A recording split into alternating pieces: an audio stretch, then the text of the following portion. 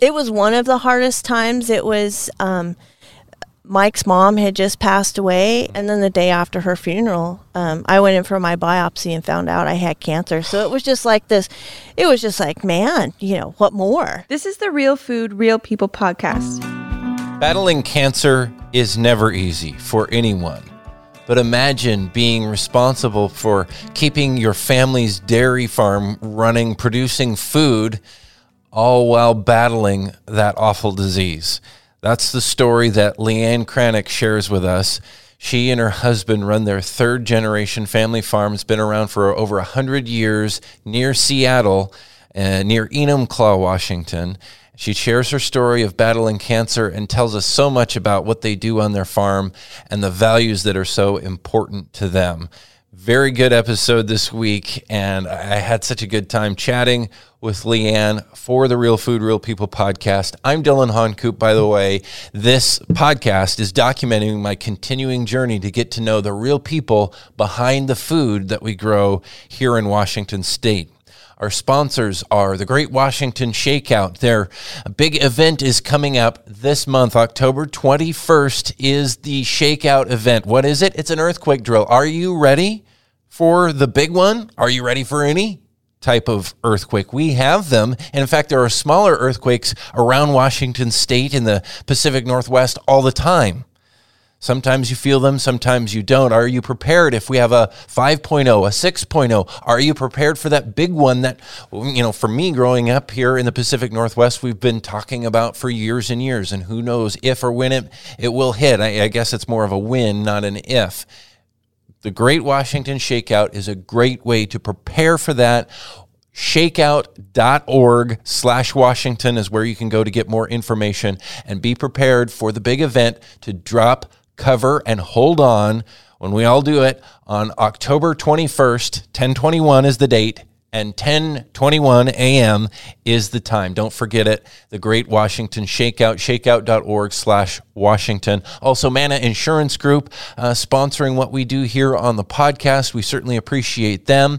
MannaInsuranceGroup.com is the website, and I'd love to have you check them out. They do all kinds of things, including, the typical insurance stuff, home, life, auto, etc., but they have a totally different philosophy about planning ahead and tailoring things to what your family really needs.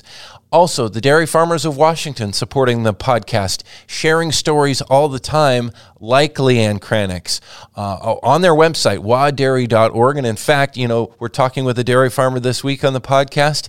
Go to wadairy.org and you can check out their virtual farm tour so you can get more images, videos, conversations of what things really look behind the scenes on a Washington State dairy farm like Leanne's.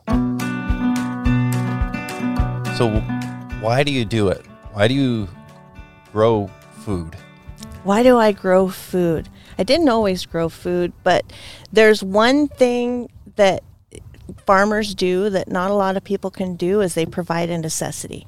Everybody always needs to eat. Yeah. And then you tie in that connection with being outside and working with animals, and no day's ever the same. And I always tell people that to be a farmer, there's two qualities you need. Number one is patience, and number two is a sense of humor. So I kind of think I fit the ticket on both. Yeah. Not saying if you don't have those, you're going to be bad, but boy, it sure makes your day a lot easier. Yeah, for sure. So talk about your farm. You guys, dairy farm. Exactly. That's it? You're not doing other crops or animals or things? We're right now we're at our second farm in Enumclaw, Washington, which is about 35 miles southeast of Seattle, and we're blessed to have Mount Rainier behind me. We have our home farm. We have about 1,300 head that we milk between two facilities. They're a quarter mile apart, and we have a lot of grass silage and pasture that we grow for our own feed. But we have a different thing. I call it farming in the urban area. So you have to get a little creative. So Mike and I, that's my husband, it's actually his third generation farm. His family started it in 1912. But wow. We park a lot of end dump trailers at breweries all around Puget Sound. And they produce spent grain, which in the beer brewing process, boiling the barley and the hops, they take out all the starches to go into the brewing process, but that what's left over looks a lot like oatmeal, and it has tons of protein in it. So it helps them recycle. We bring it home and feed it, and we haul about 3 to 4 million pounds a month. Wow. That they would have to put in a landfill. So it's not the traditional form of farming. So you have to get a little creative. So that's so cool that you're able to capture all of that. That probably wouldn't have been possible 20 years ago before this like explosion that we've had of local breweries. Yeah. Right? It's really interesting. Farmers all across the country and the world, for that matter, have been feeding spent grain to their cows mostly for decades, if not over a century. And I can't think of a brewery that doesn't do that.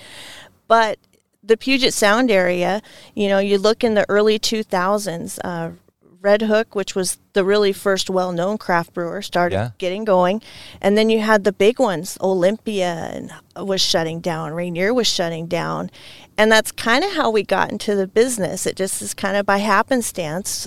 A family called Dan O'Neill from O'Neill and Sons. He's from the Tumwater, Olympia area. His family was hauling spent grain for over 100 years from those big breweries to farmers all over the Puget Sound. They shut down. In 2007, corn was just starting to being used for ethanol. So, you know, being resourceful, we'd always use Dan and his spent grain, and my husband called him up and he said, "Hey, Dan, do you have any spent grain available?" And he said, "Let me give you a call back." So he called us back the next day and he said, "You know, I only have one small brewery, which is Hales Ales in Ballard. And occasionally I'll get a can of dry grain and a tank of yeast from Alaska Brewing in Juneau.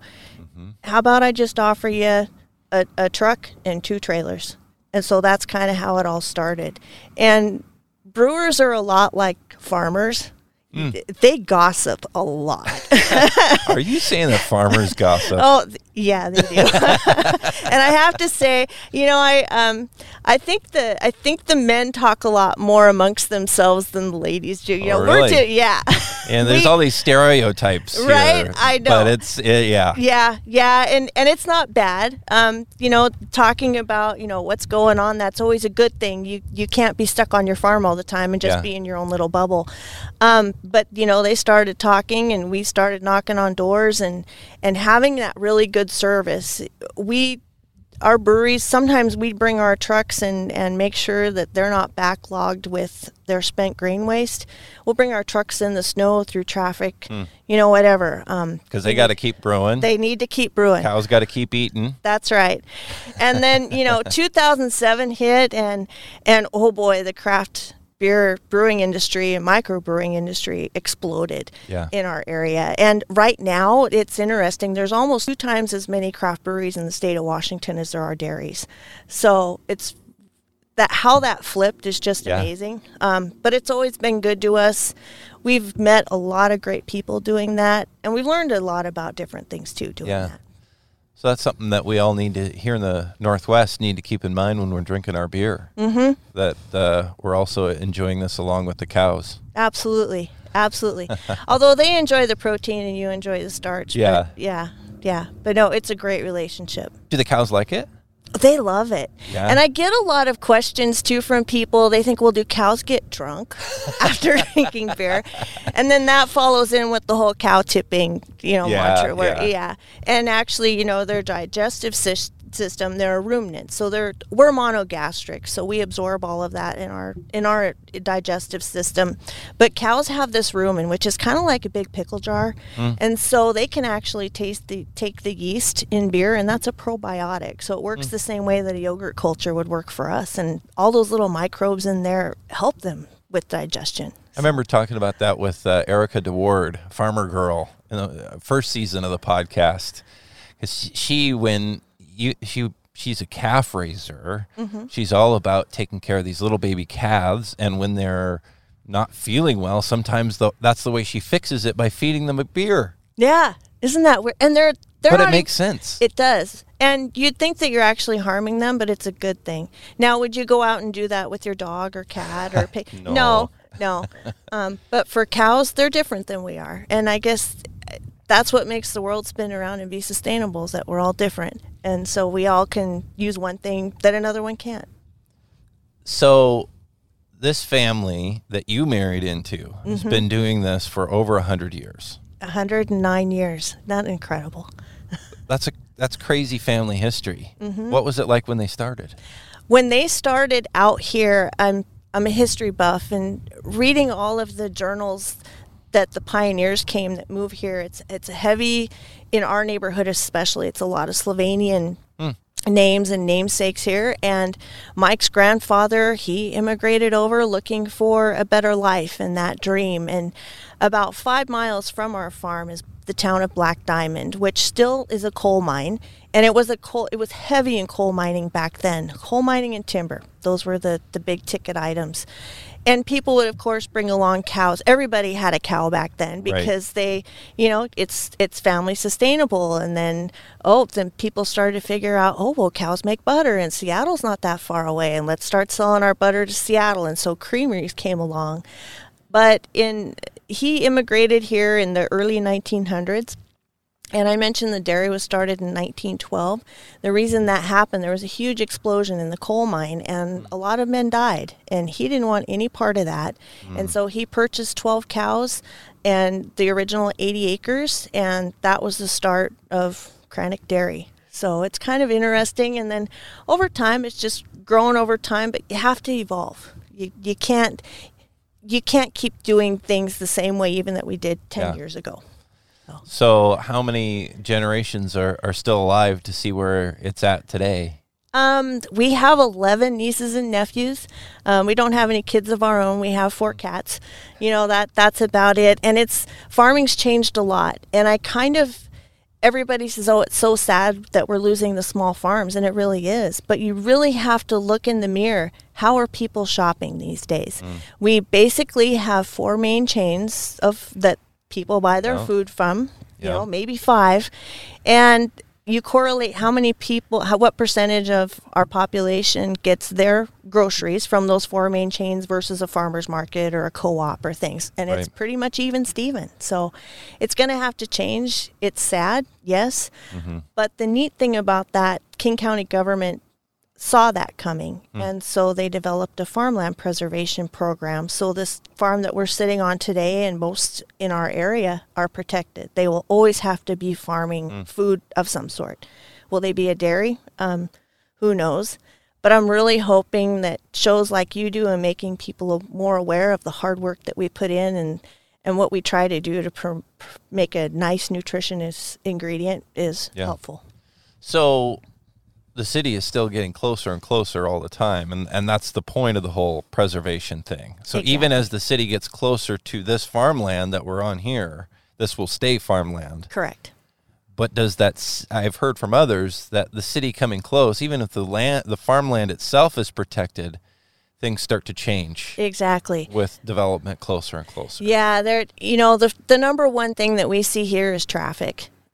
Everybody wants to move out to the country, and I welcome that, anyone that wants that experience. But you also have to keep in mind, which I think a lot of people miss, is that being in the country comes with following a tractor or smelling things or dust or having harvesting until the wee hours of the morning. And so it's interesting in Enumclaw is that a lot of people really support the farms, but they don't understand what we do. And so by being open to the public, especially on a lot of social media pages, they'll say, I'll get a lot of questions, Leanne, why are the cows not out in the field? It's wintertime. Why shouldn't they be? And once I explain what we do and why, then we develop a whole bunch of fans. And it's really nice. It's gotten to the point now I have my Enumclaw posse, and they've wanted to learn that. And so a lot of times I don't even need to answer the questions. It's all taken care of. But traffic is huge. That's not going to go away.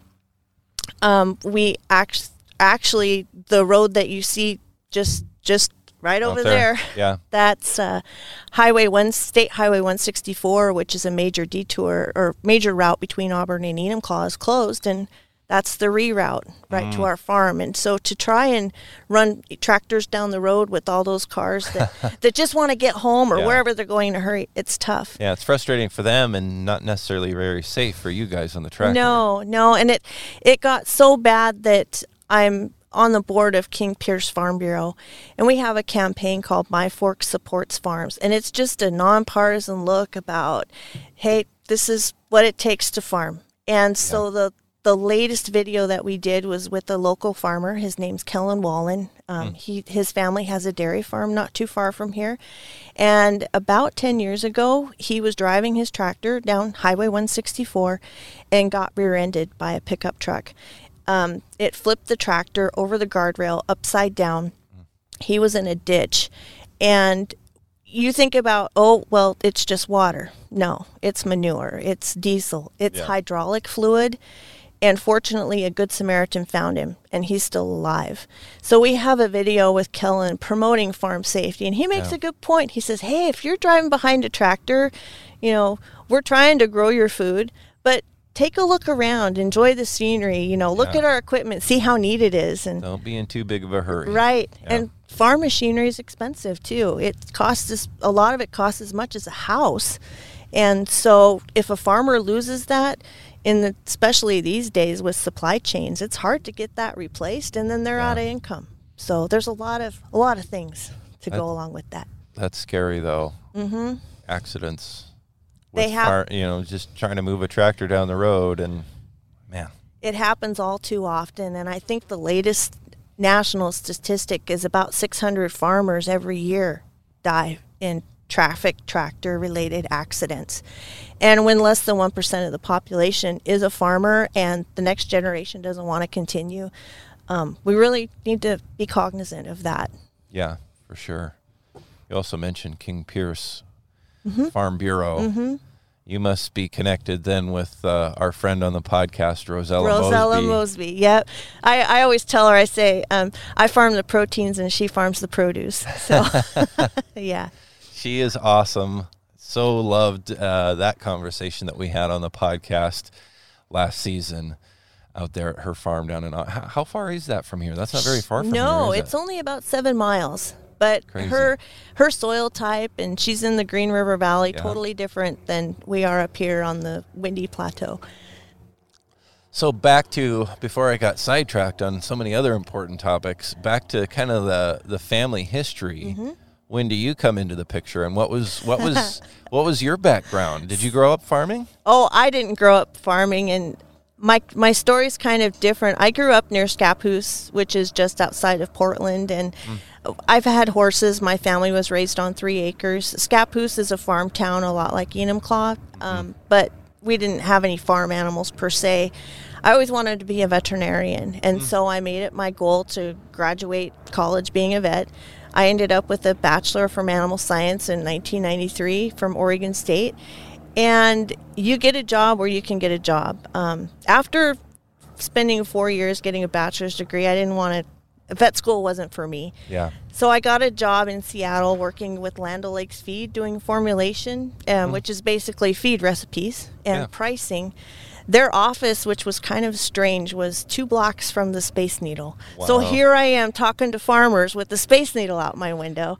Cooking for cows, making cow recipes by the Space Needle. And chickens and everything else. And my boss was Gail Canberra, and her husband Wayne also sold our bull semen, because we artificially inseminate our cows, to Cranick Dairy. And they thought that Mike and I should meet. And so we met through the bull semen salesman, and were married in 1999. So true story. I can't make that one up. So, and it's just kind of, our relationship really works. We've been married now for 22 years, and he's the production guy, and he admits that. And I'm the PR person. I'm the book person. We make sure we have a good rapport with our employees, and developing those relationships that are so important, and letting people know what we do and why, and doing a good job. I can't let this pass. You mentioned artificial insemination, and that issue has been pretty controversial in recent years. What are your thoughts on that? Why do you do that? Artificial insemination, just in case people don't know, it's collecting semen from one bull and putting it in a cow artificially. People need to understand that when a cow and a bull mate, it's not a romantic process. You have a cow that weighs 1,000, 1,100, 1,200 pounds, and bulls can weigh at least twice that. And so when a bull mates a cow naturally, you can get injured. It's just not something that. So it's actually a lot safer and healthier for the cows. It is. They don't have as many leg issues and whatnot because they're not doing that naturally.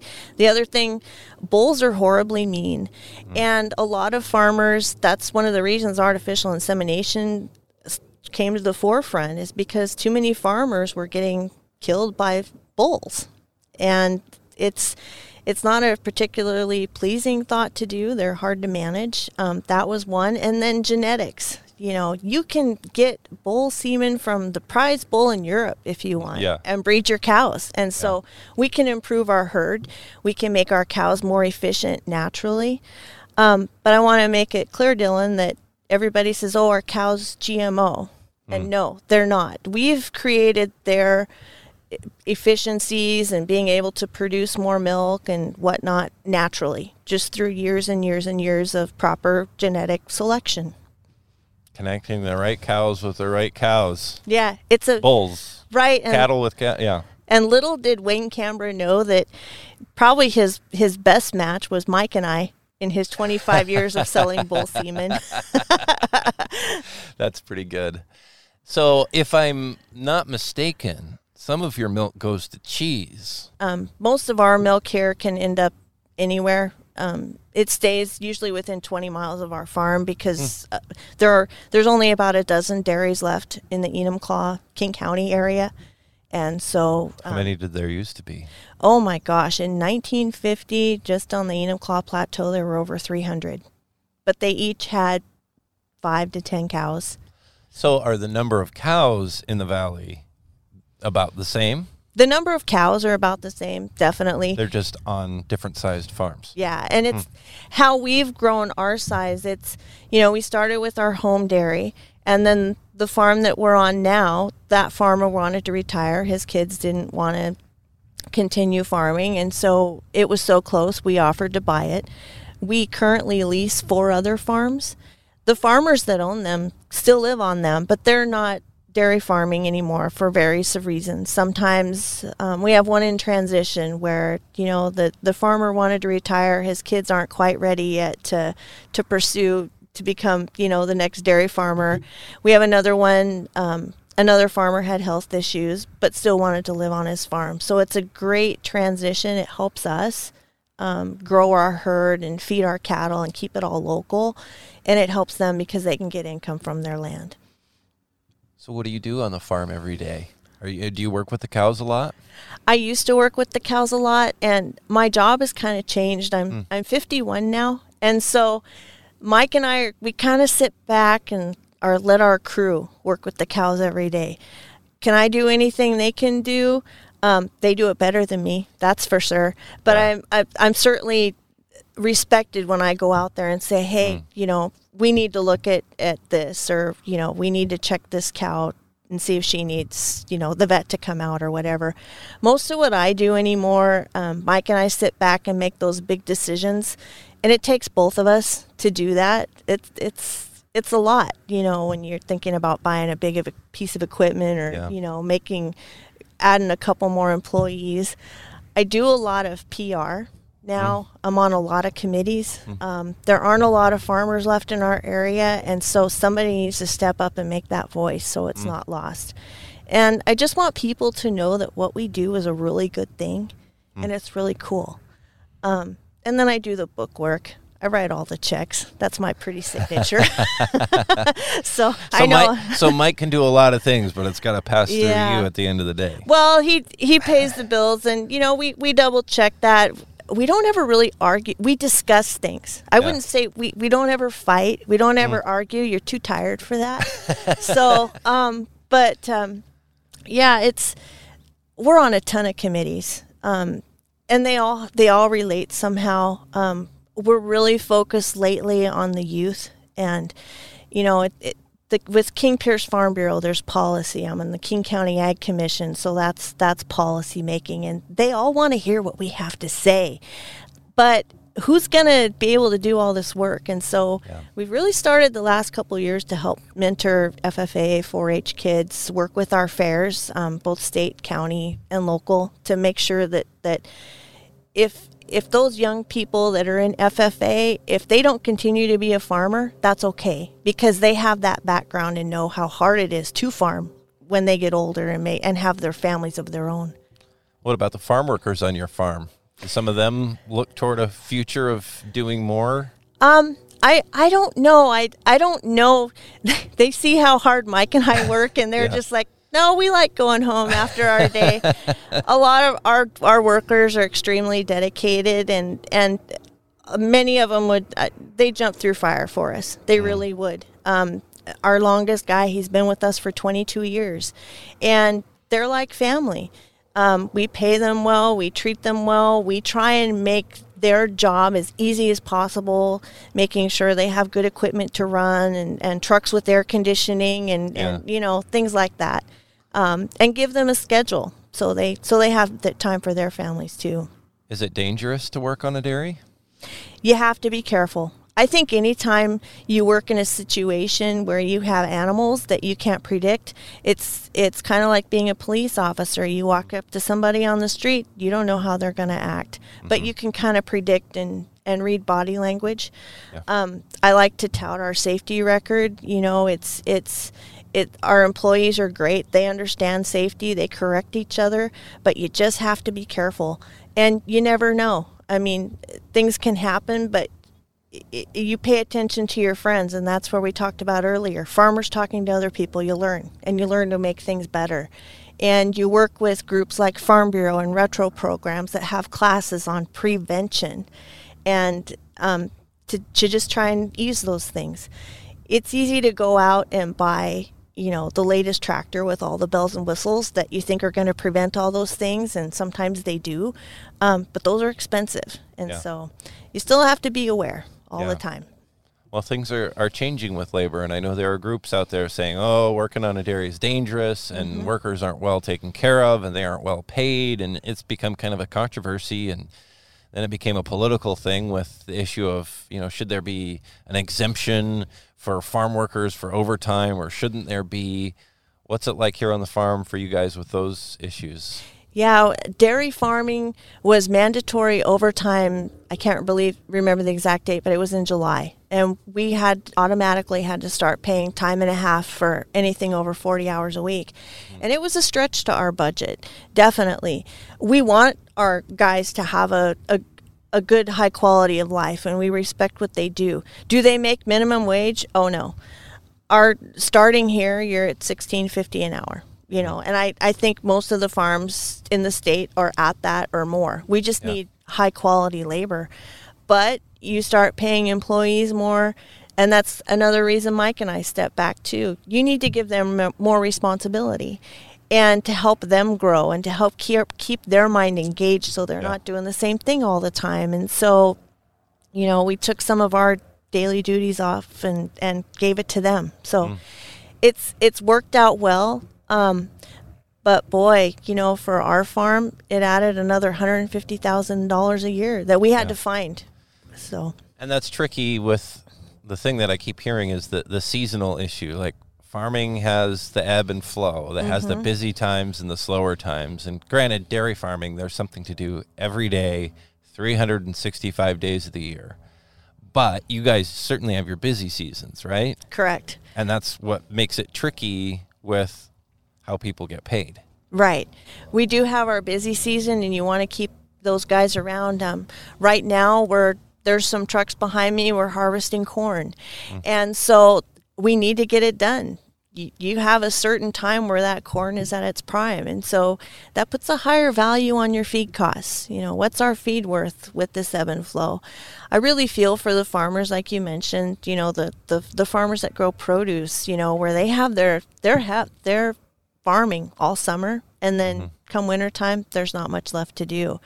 And the problem with that, we can't go to the stores that buy our food and say, oh, we need more money to cover labor. It doesn't work that way with farming. You can't raise the price of your milk? We can't raise the price of our milk. Our milk price is horribly complicated, but it starts with the federal level, and they put a federal milk order price with the CME, and it's all on buys and sells. And I always tell people, figuring out your milk price is just living solely off of what you make off your 401k or your stock plan, except you can only invest in one. So so you have to ride that roller coaster or whatever that investment is. Ride the roller coaster. And then with farming, it takes 2 years before a cow has a calf and she's able to produce milk on her own. So you have to figure out what that hot stock is going to be 2 years from now. Yeah. So it's that's probably why a lot of people aren't in it. But it's. Is there a way to change that? Like to give farmers more control over what they make, or be able to say, hey, you want to buy local milk, you need to pay more for it? Yeah, I wish that was the case. Dairy Gold is our cooperative in the Pacific Northwest. That's the main one. And there's competition from all over. And a long time ago, it used to be, just within the state of Washington or Oregon. And now it's worldwide. They are selling whole milk powder concentrate to New Zealand and Asia and all over. And so we're competing against Australia for our milk price here. So it's difficult to do. The only way you can, and basically all of us get the same milk price. Organics obviously get a little more, but they have higher costs too.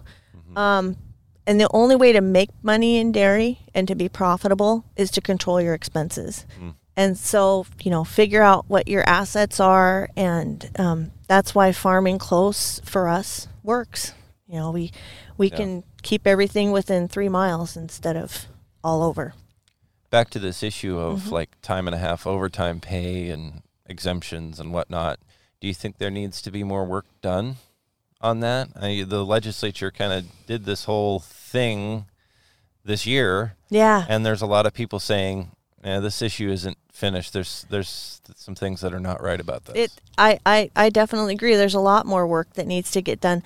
I don't have all the answers today, but I think there's a lot of groups that do. And the problem, there's a lot of talking, but not a lot of listening. And is there a way to compromise in the middle? Absolutely. And just like today, there's a lot of bad information that's going on from one side, or the other. And so the general public gets confused. Yeah. But look what's happening with vaccines and COVID and all that. Yeah. Yeah. Exactly. And it's sad that that's happened, because the people that are doing all the work and the farmers and their employees, they're not getting any help. But it's a moving target, and things, now employees are getting long-term care taken out of their check. And so that comes out of their side, their cost of living. So, it's, we always need to talk about that. It's sad that it hasn't been talked about in a constructive manner for a long time, but I always think it needs to be talked about, always. So. Well, you say you and your husband, Mike, get along really well, never fight, all this stuff, such a great match. But dairy farming isn't easy, and you talked about, a lot of work and tired all the time. And also we were just, talking about prices. Prices have been low, and I know a lot of farms have even gone out of business in Washington because they couldn't survive with the low prices over the last few years. How's that been for you guys? I mean, have there been some times in the past where it's like, I'm not sure if we're going to make it? We never have times where we're sure we're not going to make it. Like I said, we're always thinking outside the box. And I'm more like the typical farmer, where I live in the now, and he's looking 5 years down the road. So he knows our next move. But what's really sad is when we have other farmers come, and it's happened more than a couple times. They'll sit in our living room and they'll say, I just don't know what I'm going to do. And it's kind of more of a counseling situation like that. we look at ways, do we still need to keep doing this? Do we need to cut back? And then you have to look at, okay, we just bought our hay last week. Hay right now is horribly hard to find with the drought, especially. And so, even though we're paying more, there's another farmer that's benefiting that. And so I always say agriculture is like this big wagon wheel. And so you take one spoke out or two, and you might be okay, but any more than that, it's going to fall apart. So it's kind of like I scratch your back, you scratch mine. But yeah, that's how economies work, right? Right? It's the agricultural economy. Yeah. But, like I said earlier, to be a successful farmer, you have to have patience and a sense of humor. And as far as the relationship that Mike and I have, my sense of humor side of it, everybody says, do you guys ever argue? And I said, no, because if we get divorced, I'm going to give my half of the farm back to him. So, and nobody wants that. So that's kind of my sense of humor. And then he would have to do all the work himself. Exactly. He'd have to write his own checks. So yeah. Well, you're so close to Seattle here, closer than most dairy farms in the state. So you must get people from the city around here sometimes. People checking out the farm, talking about it, asking questions. We have all that. We don't do a lot of tours. I want to do that in the future, but we've had some interesting opportunities here. We had the Seahawks come to our farm with a blitz. No way. Yeah, and that was it's a program called Fuel Up to Play 60, and it's a partnership that the NFL has with Dairy Councils, the National Dairy Council, which is the nutrition side. And so they wanted to link the two. So Blitz came here, and here where we're at? Right here where we're at, just right behind me. Our girls were out there. I call our cows the girls, and he was feeding them Pop-Tarts. He rode around with Mike in the tractor. So, yeah, it was so much fun to do that. But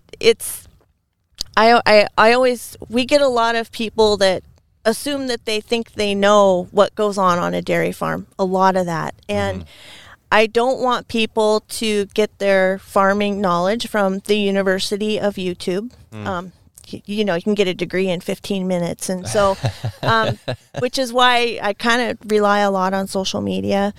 The other interesting thing we do is I get a lot of press from our manure, which is strange. You'd think it would be the milk, but we compost all of our manure solids, and we sell that as Scarecrow's Pride to gardeners all across the Pacific Northwest, and have partnered with our breweries in some events. In fact, Elysian Brewing is our largest spent grain provider, and they're having a great pumpkin beer festival. So one of the things that we do, we have a weigh off, and the spent grain that Elysian provides helps make Scarecrow's Pride compost that grows pumpkins with a lot of different pumpkin growers. And we'll take the few of the heavy ones, and the following weekend Elysian will take those, fill 2 of them with about 4 kegs of beer each, and tap them at Seattle Center for the Great Pumpkin Beer Festival. So, of course, I'm at the festival. They want to show that connection. I think we're probably the only beer festival in the world that has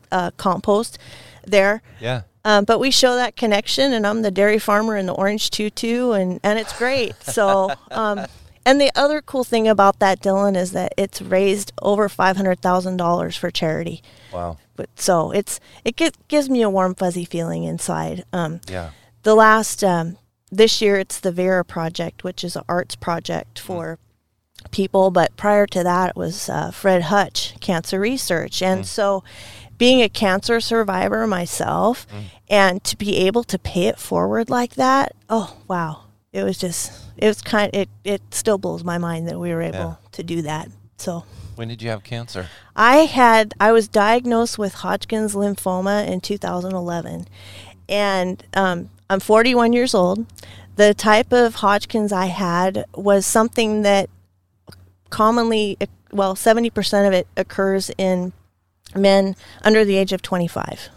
So, but it's also the highest cancer that's curable. And so, when you're a farmer, and it's a life changer, and you got to take care of it. And you can't just take a month off very easily, or months, or go through rounds of You probably had to do chemo and Yep. all that. Oh, yeah. I had to do all that. And, we found out in November, and people might think it's bad to farm near Seattle. I think it's great. Seattle has the best doctors anywhere. I had a top-notch team, but it was 12 treatments of chemo that we had to go in every other week for 9 months, and you pretty much put the farm on hold. You go into Seattle and you sit there and, you take your infusions for 8 hours, and Mike, bless his heart, he went with me every time. And I was out, but here's Mike. Mike's always taking notes on stuff, and he has, if you look at Mike, he has note cards, and they're folded up like a book, and those are his ideas. And we put everything on hold. The guys all knew I was sick. They were taking care of the farm, which goes back to, our employees are like family. They knew what was going on. And, but boy, when I was done, Mike put the gas pedal on all his ideas. And the thing that it gave me, too, is that everybody says, oh, what did you learn from being sick for so long? Yeah. And I always tell people I learned to never have a bad day. So I have days that are not as good as others. I have days that are so-so. But if you think you're having a bad day, go visit an infusion center or somebody that's in ICU. They're having a bad day. But you learn from that. So it was kind of So perspective. Exactly. Yeah. And then I also learned too, I'm just like, man, let's get on with life, girlfriend. So Yeah. so that's Things kind to of do. where the Leanne, the PR person, came out too. Yeah. So Take the bull by the horns. Go for it. yeah, but not. Hopefully, it's a nice one. Oh, yeah. No. I say that figuratively. I have all these figurative sayings that are based on farming talk. Right. I don't even think about it. So it's easy to do. It's easy to do. Was that the hardest time on the farm? It was one of the hardest times. It was Mike's mom had just passed away, and his dad passed away in 2007, and we knew it was coming, but she passed away October 31st, and I knew I was sick. And then the day after her funeral, I went in for my biopsy and found out I had cancer. So it was just like this. It was just like, man, what more can it 1-2 take? punch. Yeah. Exactly. And you don't know it's coming. You always keep prepared, mentally, just like, okay, if something happens, this is what we're going to do. And so that helps, but it never really prepares you for the emotional side of it. But we had a lot of support from our farming community, our community in general, our friends, our employees, their families. It was incredible. And so we've been kind of making a point to pay that back ever since. So you're cancer-free? Cancer-free. You beat it. That's right. I love it. With a heavy stick. So Awesome. It's a heavy stick. I'm all for people beating cancer as hard as they can because it deserves it. That's right. That's right. It's an awful, awful thing. Mm-hmm. Well, thanks for having me out here. This Well, is thanks such for a coming. beautiful spot to farm. I mean, we have Mount Baker where I grew up, but Mount Rainier. Right? Sorry, all you Mount Baker fans, but that takes it to the next level. And having it just watching over your farm here all the time, that's so awesome. It is you awesome. just are surrounded by an incredible landscape. It's gorgeous here, and our area has some of the most productive soils in the world right here. And so, making sure that you are knowledgeable of your rural area and protecting your soils and respecting your farmers, keep tabs on that. So we're trying. Thank you for sharing your story with us. Thanks for coming, Dylan. I appreciate it. This is the Real Food, Real People podcast. These are the stories of the people who grow your food.